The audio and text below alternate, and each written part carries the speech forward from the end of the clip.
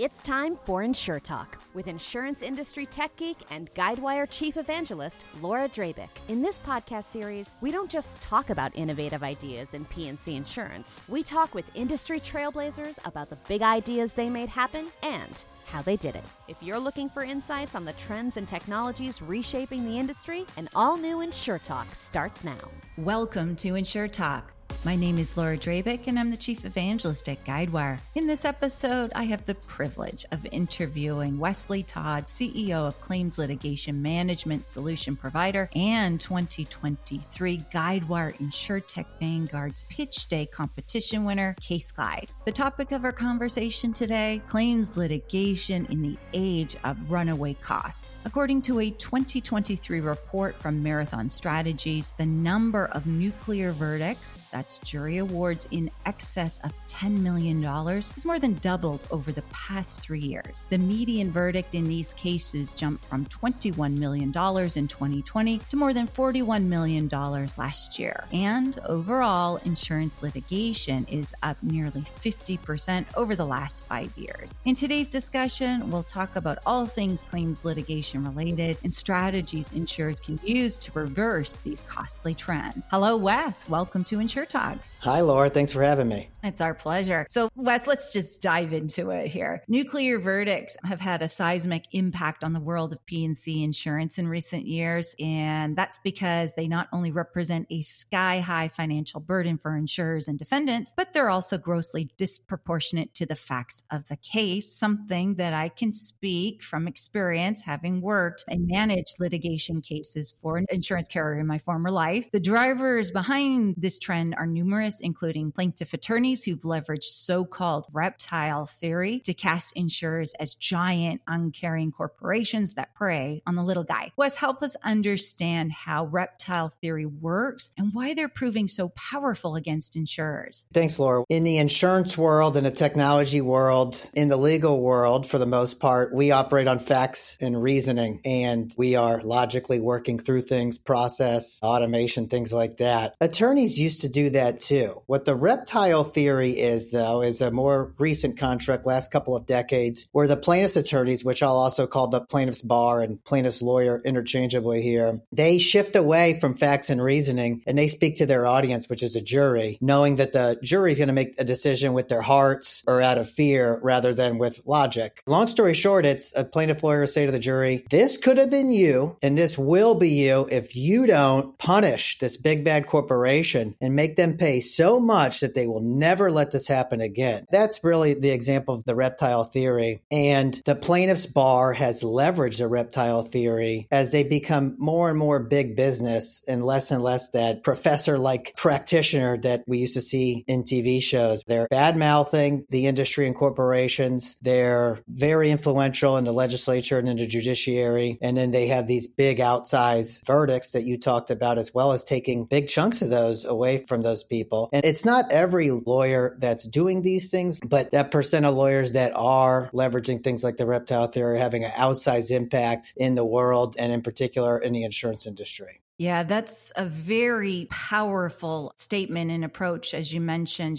this could be you. This will be you. Wes, I was actually representing the carrier in litigation in my previous life, and the attorney leveraged that approach. And I got to say, it hit me too. And I'm like, oh my gosh, that is very powerful. So thanks for sharing. Some of the most profound changes have occurred within the legal sector itself. And there's been an increase in third-party litigation funding, for instance. So this is when hedge funds and other financiers invest in lawsuits in exchange for a percentage of any settlement or judgment, driving up the frequency of large claims. I got to tell you, Wes, this is shocking to me, and it's probably shocking to some of our listeners. It reminds me of how insurance started, where we all participated in the loss, but this is actually for a lawsuit, which is just repulsive. Wes, how big of a problem is this? It's very big, but at the same time, just in the first inning, Laura, it's really really interesting to hear your experience too and your perspective, how you kind of likened it to the insurance side of things. As far as the issue here, I'll just tell you, I was on a call yesterday with one of the biggest insurers in the world, frankly, and they said every year they used to settle most of their cases in November and December. And I kind of remember that too from when I was a defense lawyer, because plaintiffs' lawyers wanted to go away for a vacation and they wanted to just wrap things up. And he said it's been absolute crickets. And I've heard that from a lot of companies lately. And it's because, again, this is not mom and pop shops. This is big business. The plaintiffs' bar now can leverage things like litigation finance to where their goal now becomes a return on investment, the highest possible outcome versus a reasonable compromise. So hedge funds, private equity, like you said, there's no need to compromise. And in fact, there's no purpose in compromising. It's about investing. This is that big shift that we've seen where now every case is a trial case. And now you're in a situation as the insurance company where everybody's incentivized to maximize the case outcome except you, because even your defense lawyers bill by the hour. So it is scary. And it has represented a big shift where almost like it feels like the insurance companies are the David and the plaintiffs' bar are now the Goliath. Yeah, it's powerful imagery. Above all else, there's the fact that the plaintiff lawyers and their consultants have been investing heavily in powerful data analytics and other technologies to identify and exploit liability opportunities, find new clients and favorable jury members, and potentially maximizing the impact of that reptilian behavioral science to influence jurors' emotions. So, Wes, what are some of the consequences of these trends for P&C insurers in terms of premiums? Yeah, they're going to go up. But what about reserves, reinsurance costs, and so on?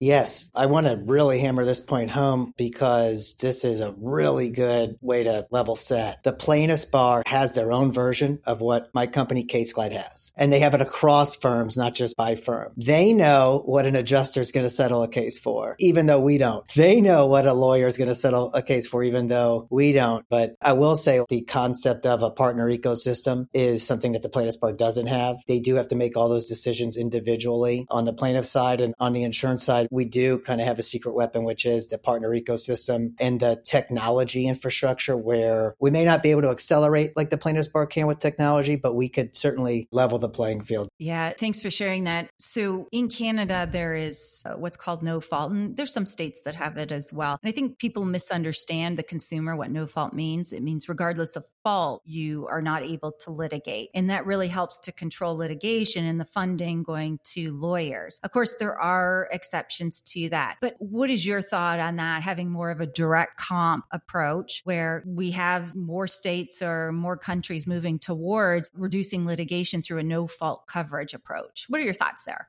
Super important question. We actually had no fault repealed, and it went to the governor here and he vetoed it because the hospitals came in and said this would be too hard to administer. So this is super complex stuff. And then you see so many states have made so many areas of insurance public. California with comp, Florida with a lot of parts of property, you name it. So there are so many consequences of letting this litigation problem get out of whack. And there definitely are solutions. Ultimately, one day, we're all going to realize it's not reasonable to have 20 people involved in every case and 12 jurors and 5 lawyers on each side. But it's going to take us a long time to get there. And what happens along the way there, Laura, to your point with how the states have to react in real time to unavailability and unaffordability of insurance as we used to know it. So according to the American Property Casualty Association, or APCIA, one of the hardest hit sectors, surprising to me, was commercial trucking. In what the APCIA calls litigation abuse, the average size of verdicts against trucking firms surged 867% between 2010 and 2018. Between June 2020 and April 23, the average award in trucking lawsuits topped $27.5 million, while the average settlement was $10 million. Wes, what do you think is driving this? What's driving this is this has the highest frequency combined with highest limits. The plaintiffs' bar knows this. And in today's world where they haven't fully deployed AI and they haven't been fully funded by hedge funds, they have to pick their battles. And so they pick the ones that give them the most money. Today, that's trucking because of the limits. You know, what's really interesting though, Laura, is to your point about how the regulators have to restructure the concept of insurance. Trucking's already seen it happen. I was at the big trucking convention, talking with truckers, talking with leaders, and they don't really have insurance. So they have these high deductibles, and then they have this layer that the insurer does pay. But most of their claims fall below the deductible because it's super high. So basically, this is like another example where insurance just like leaves, and maybe they haven't left it fully, but they've left the most insurable, the highest premium part of it, which is that first layer of every trucking claim. But the insurers still are leaving those high limits in above that threshold, $750,000, $1 million, something like that. So the plaintiffs' lawyers are spending all their time on that because they know they could just extract that amount of money from the insurance industry every chance that they get.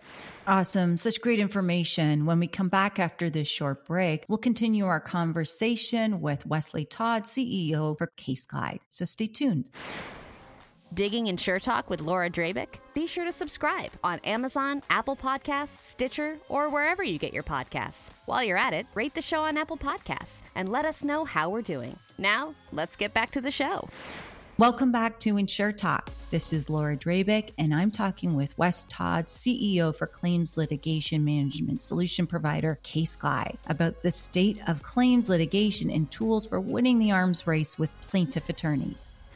Wes, before launching CaseGlide, you were an insurance industry defense attorney. We probably would have worked together in my previous life working for a very large carrier. And according to your LinkedIn story, you spent 2,400 hours a year defending claims, drafting pleadings, preparing reports, taking depositions, arguing hearings in court, you name it, you did it. While there was a lot you loved about the job, you've written that there were also a lot of challenges. There was a low hourly rate, managing cases using emails was not, I guess, a joy of the job. Wasting time tracking work hours. You saw litigation adjusters share many of the same frustrations. And after you've had it with all the bedlam, you spent 20,000 hours learning everything you could about claims litigation and insurance defense in order to build a claims litigation platform and, I quote, save the industry through technology. You said that 99% of what you learned along the way didn't surprise you, but the 1%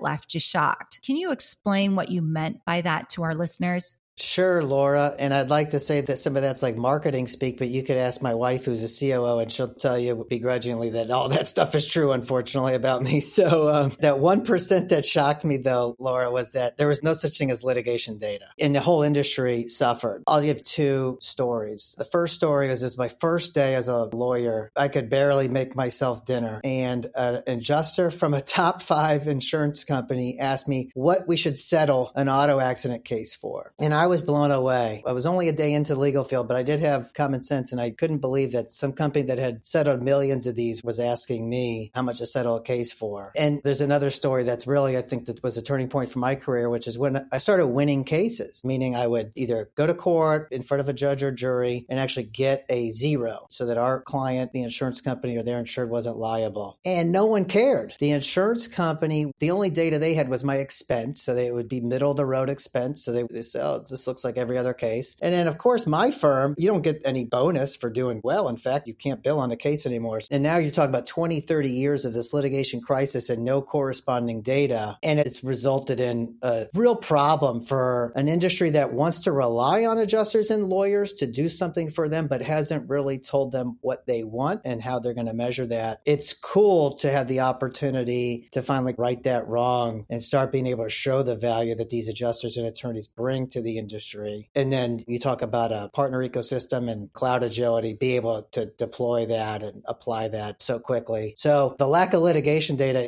is an enormous problem that blew me away. But now I'm a little bit optimistic that we could turn that around. Yeah, that gives us a glimmer of hope. And I'm sure everyone from an insurance carrier that's listening right now probably feels the same way. In the company I used to work for, we would scour claim files and then a month later bring back some of the data. But by the time we got it, it was stale. We're using this month-old data to make decisions for the future moving forward on litigation. The fastest thing that we would do, Wes, is walk around the office and who's good at this? What's a great attorney for this? Who's best at this? Who gets this type of settlement? And it was all tribal knowledge that we shared instantaneously, which is something that is subjective, but I can see where there's a great opportunity for data providers to do some great objective work here. So you've broken the evolution of claims litigation management technology technology into discrete areas. And it's what you call claims litigation 1.0, 2.0, 3.0, and now 4.0. Walk us through these eras and what they have meant for P&C insurers in the battle against well-funded plaintiff attorneys and profiteers. Sure. The claims litigation 1.0 to 4.0 was really like a claims litigation specific domain concept for those folks to understand because they're not used to the really dynamic roadmaps that the rest of the insurance ecosystem is on. But Laura, you talk about going around the office. That's how things used to be in the law firms too. And we used to send faxes and letters and phone calls, if you could believe that. We might even see each other in person every so often. And so that's 1.0. That's a starting point. And that was like right when I started. Then there was this era of digital invoicing. The industry was looking for something and some players brought them digital invoicing and that led to some kind of standardization, at least on the lawyer's billing side, which makes me want to yawn. But that was actually like a big thing for a while. And then we were able to apply that same digitization and standardization to the actual case, the process, the data fields, and then the incorporation of the different people involved and then turning that into insights. And that was the 3.0. That was bridging from 2.0 to 3.0, which is applying the same innovation and expense to the actual outcome of the case, the settlement, the indemnity. And then 4.0 was bringing that all together because even though we have the full billing suite, we felt that it was a distraction for most insurance companies. We still realized it was so core to how they processed the invoicing that you needed to combine all those things together, which can create a world for actually incentivizing outcomes or incentivizing early resolution. So you combine the expense and the actual litigation and the users on the same platform. And that's how we got from 1.0 to 4.0, Laura.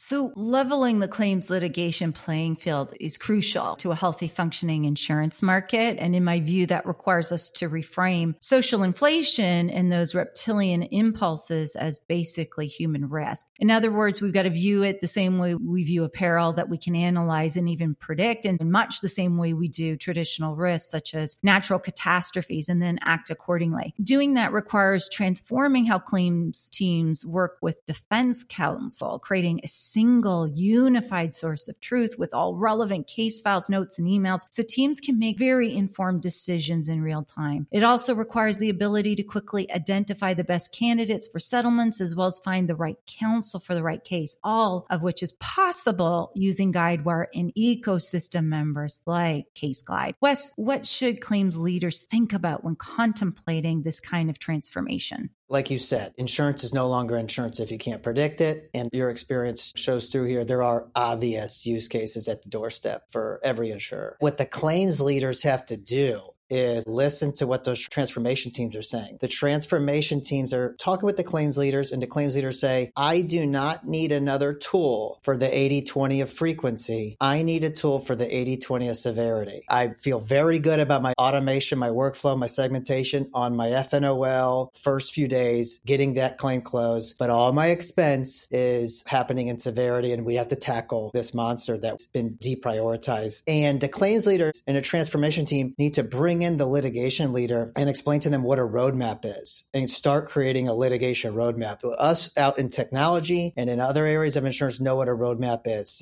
Data, processes, quality, performance metrics, partners, all these steps along the way to automation, analytics, AI. This is going to take a while. And it's more of a people issue than a technology issue. This is an unusual place where you could deploy things tomorrow and see a drastic ROI. But if you ask me, what's the advice claims leaders should bring? It's the prioritization, identification of a litigation roadmap so that for the first time ever, these folks can be given the space and the time and the objective to start to tackle this problem proactively instead of dealing with the millions and oftentimes billions of litigation that they're forced to deal with reactively. Wes, you're not the first person that I've interviewed to mention the issue isn't technology, it's actually people. We recently had a guest on who actually talked about the same thing with regards to projects, and a very similar question here. Is there any advice you would give specifically on the people issue? Yes. I think that the big thing here is the subject matter experts here have never been involved in the strategy of the company. And so we have to work together. If these two folks work together, they're going to uncrack the biggest value attainment in a long time in this industry. We got to break down that silo. And I think that it's about collaboration collaboration across these really talented people that need to learn from each other and just bring them to the table and be patient and start working through this thing. So in your view, how can technologies like this be used to curb the kind of legal system abuse that's leading to what some are now calling thermonuclear verdicts as high as $7 billion in the past 36 months? Yes. So we talked about a few things, right, Laura? We talked about what happened in Florida, which was around the publishing of litigation data. The interesting thing about insurance is you can make tweaks here and there to try to outperform your competitors, but ultimately insurance can't be perfect at every type of business, which is required to really process an entire line of insurance when you think of construction and health. So the ultimate backstop is regulators. If we start to take the responsibility on of having an actual litigation data set, so we know what's actually happening, where this money's going. We want to bring this to the regulators first, because if we come to the regulators and the first thing they're going to ask for is, where's the data? It's happened in Florida, and it's going to happen everywhere else. If we don't have the data to show how much legal system abuse there is, all they're going to do is they're going to say, okay, well, the response is a data call, and it probably won't go well. So we have the opportunity now to get ahead of that. And then once you demonstrate in advance that a big chunk of the costs are for man-made catastrophes, then the regulators have what they need to reform the laws slightly or reform the process slightly to avoid those thermonuclear verdicts and make it a more efficient process than it currently is. Fantastic. Thanks, Wes. On the other side of this break, we'll continue the conversation, so don't go anywhere. Loving Insure Talk with Laura Drabick? For more expert insights and inspiration, subscribe to Laura's email newsletter at drabickdigest.com, your one-stop resource for Laura's latest blog posts, videos, podcasts, articles, and more. That's www.drabickdigest.com. Now let's get back to the show. And welcome back. This is Insure Talk with Laura Drabick, and we're talking with Wesley Todd, CEO of CaseGlide.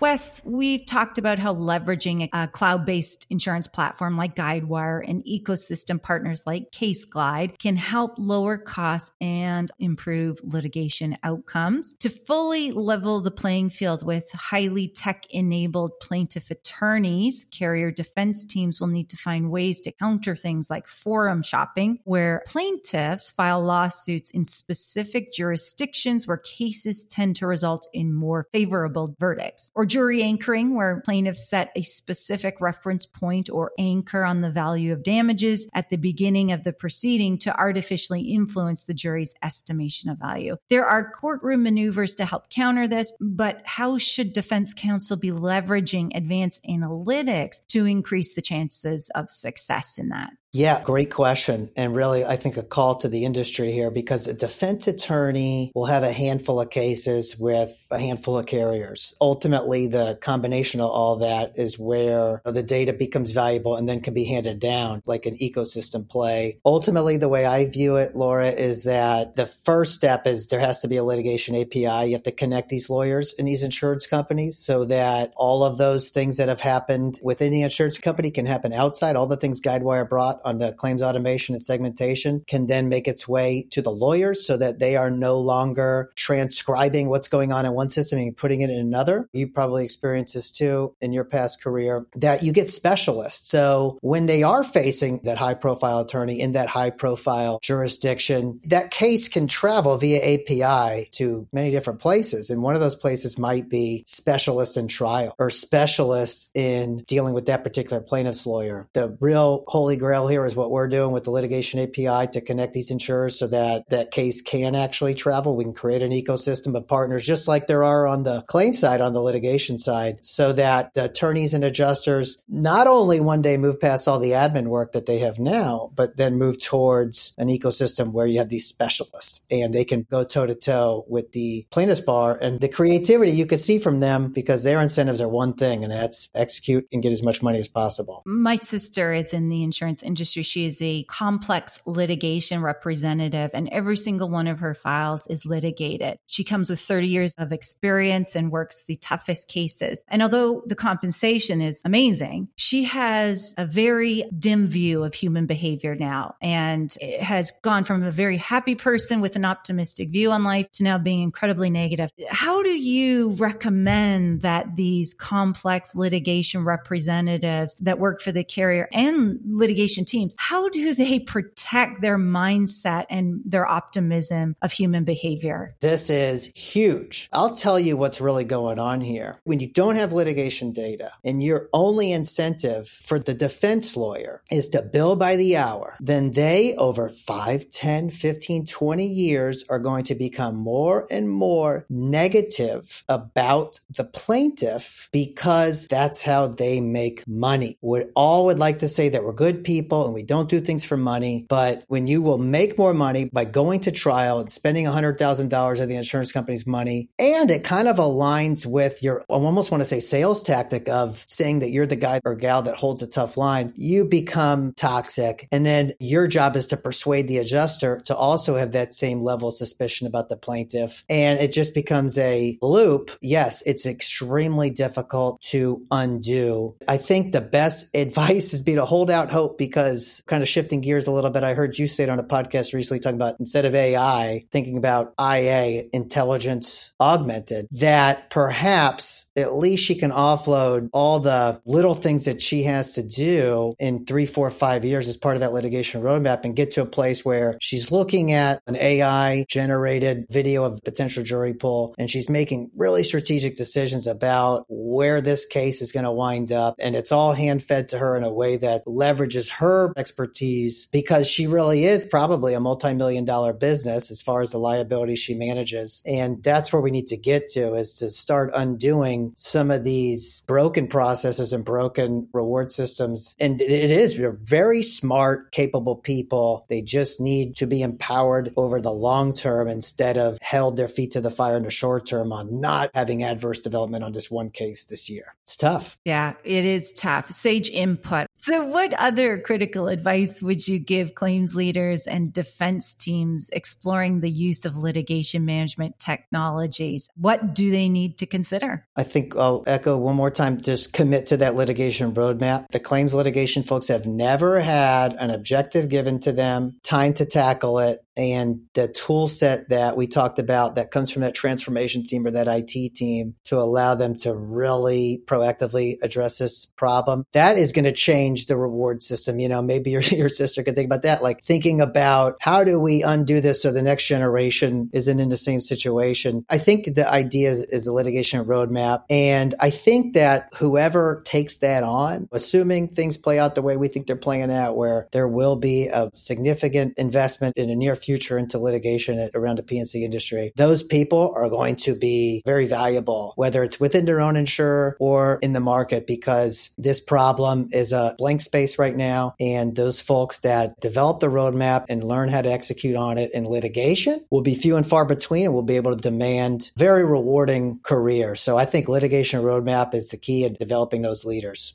So CaseGlide was the winner of our second annual Guidewire InsurTech Vanguard's Pitch Day competition in November of last year. Congratulations again. Thank you. Wes, walk us through your experience of the InsurTech Vanguard's Pitch Day competition in Vegas, what you learned from the competition and your fellow competitors. I am so grateful for this, Laura, and I know the individual contribution that you've made to create this. I'll tell you exactly like what was going through my mind. This amazing opportunity to pitch in Vegas in front of all these major players, thanks to you, Laura. So leading up to that night, I had probably 15 insurance companies in a row tell me that they would not sign with us until we were integrated with Guidewire. So you invite me to this pitch in Vegas, and whether I thought about it at the time or not, basically everything was on the line. If I win, probably going to get those 15 insurers, probably going to get 50 more. No pressure, right? And then you get there and it's a group of noisy, excited insurance nerds just like you and I. The drinks are flowing. People that you've followed for years, big stars in the industry. And then we decide to go alphabetical order and I have to go first. So